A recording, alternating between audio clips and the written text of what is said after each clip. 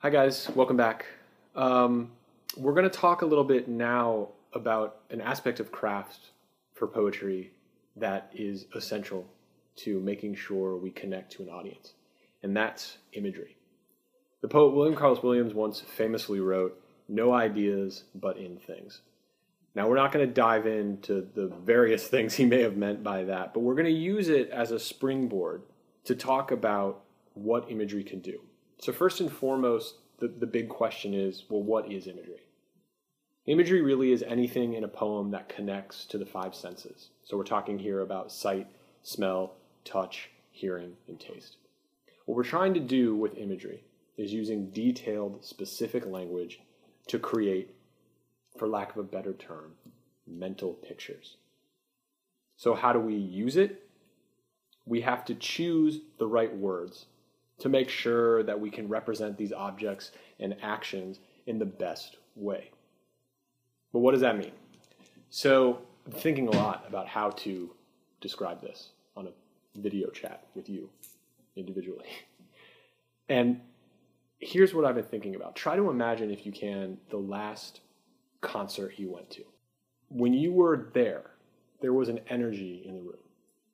People were brushing up against you, and you could smell the leather jackets and smoke from the people that were outside and now inside. And you could hear this sort of waterfall-like sound of conversation coming from all around you. And you were very aware, with that energy and with that anticipation, of what was going on until the lights dimmed, right? And then the band came out and they started to play. And at some point, I venture to guess, while that concert was being performed in front of you, you became unaware of those surroundings. You were lost in the music, the set design, all of the things that were happening. You were there, so present, that when, for instance, the guy next to you taps you on your right shoulder to squeeze by so he can use the bathroom, you're sort of shocked back into existence. That experience of being somewhere so complete that you're lost in it is what you want to try to do when you're using imagery in a poem. And that may seem hard, and I'm not going to tell you it's easy, but there are things we can do to allow imagery to function at its best in a poem. When you're thinking about using imagery, and we'll go back to this concert idea for a second, imagine that you're now back in that moment, that memory. You're back at that concert. And instead of just having your brain, you also have a video camera.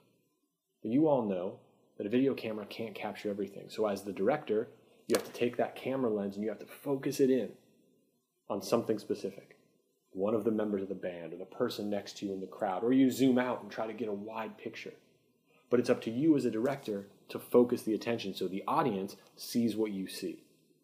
That's what we're trying to do with imagery. Make it so real that it feels like I was there, and make me see the experience through your eyes by the lens that you're providing for us.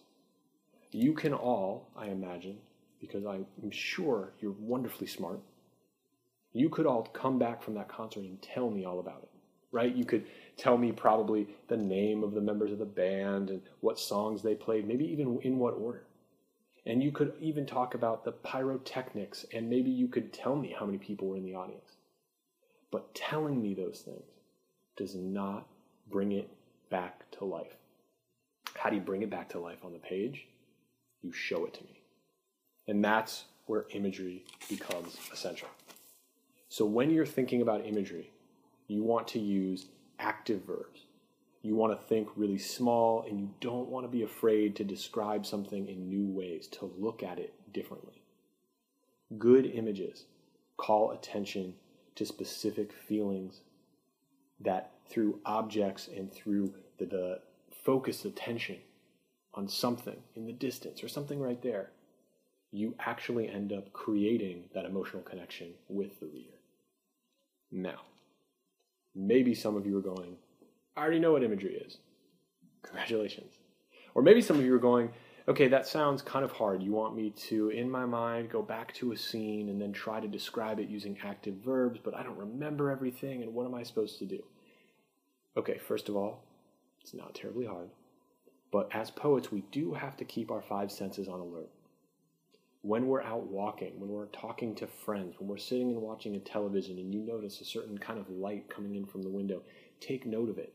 Write it down in a notebook. You can use it later, but you have to be aware of the things you hear, see, smell, touch, taste, etc. I can talk to you about these ideas for a long time, but just like I'm asking you to do, I think it's going to be best if I show you some examples of how imagery works in poetry so that you can start to A, recognize it, and B, try to work a little harder in your own work to ensure that the imagery is being used in the most successful way possible. So we're going to start by looking at a couple poems. And I want to begin with a piece called Lying in a Hammock at William Duffy's Farm in Pine Island, Minnesota, by a wonderful poet named James Wright. I'm going to read the poem, and then I just want to call attention to a few things that are happening. Lying in a hammock at William Duffy's farm in Pine Island, Minnesota. Over my head, I see the bronze butterfly asleep on the black trunk, blowing like a leaf in green shadow. Down the ravine, behind the empty house, the cowbells follow one another into the distances of the afternoon. To my right, in a field of sunlight between two pines, the droppings of last year's horses blaze up into golden stones. I lean back, and as the evening darkens and comes on, a chicken hawk floats over, looking for home. I have wasted my life. Whoa, where'd that come from? Here's a writer who seems to be lying in a hammock, seems to be looking around at what's going on around him, and suddenly there's this discovery at the end. How does he get there? Well, if James Wright wasn't aware of his senses, I'm going to argue he wouldn't have gotten there at all. If we go back and look at the imagery, watch how it builds. We begin with a location. We know he's in a hammock based on the title, and then the speaker says, over my head, I see a bronze butterfly. It's not just a butterfly, it's a bronze butterfly. Adding adjectives and adverbs and using really striking and vivid verbs, as he does later, help us see. So when we say bronze butterfly, we think often of a butterfly being transformative, something that flies away and invokes freedom. But when it's bronzed, it seems almost like it's a statue, like it can't move, something beautiful that's frozen. But that bronze butterfly is also asleep. It's not just asleep, it's asleep on a trunk, not just a trunk, on a black trunk. So there's darkness. We're getting that feeling through the imagery. James Wright never has to say as the poet or allow his speaker to say, there's darkness here. There's some things that might not be beautiful. The imagery are giving us that feeling. And it says, as it goes on, blowing like a leaf in green shadow. And then we have down in the field, there's an empty house. You see how we're adding to a lot of these stock images. We're giving small, quick descriptions that allow us to see them more clearly. And through all of these descriptions, we're also not forgetting sound. What happens next? The cowbells follow one another. We can hear the sound of the bells trailing off to the distance of the afternoon. And then to his right, we have this beautiful, specific image in a field of sunlight between two pines. Now, right there, we might not all be thinking of the exact same field with the exact same pine trees in the exact same state, the exact same location, the exact same date. But I bet if I gave everyone watercolors or some crayons, whatever we have, we could draw that image. We can see the pines and what light looks like slashing through trees. So we're brought to the poem and into the poem. And then there's a really curious moment. Between that field of sunlight and the two pines, he sees the droppings of last year's horses. He's literally looking, pardon my language, at horse shit. And what does he see when he looks at the horse shit? He sees that even the horse shit is blazing up into golden stones.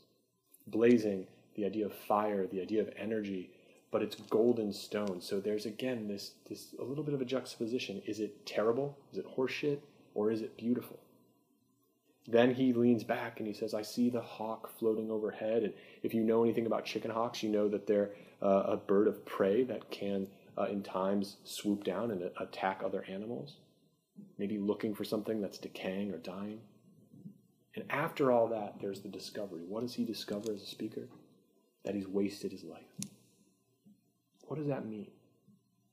Maybe it means that by sitting down for a second and taking stock of all that's beautiful in the world and all the things that are continuing to move on, that this person feels like he hasn't taken advantage of the world around him, that he hasn't focused as much time as he could on the beauty of nature, on the movement of animals, on the way in which we as humans live in the world. And because of that, he suddenly feels, as an older man, he's wasted something.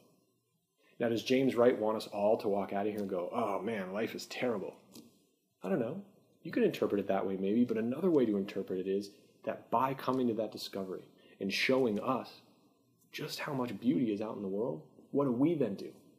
I don't know about you guys, but when I walk out of here in a couple minutes, I'm going to look outside and I'm going to see that tree differently.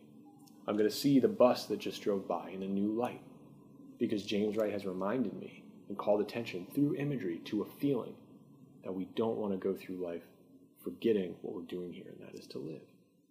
Imagery, very specific language, leading us to a discovery.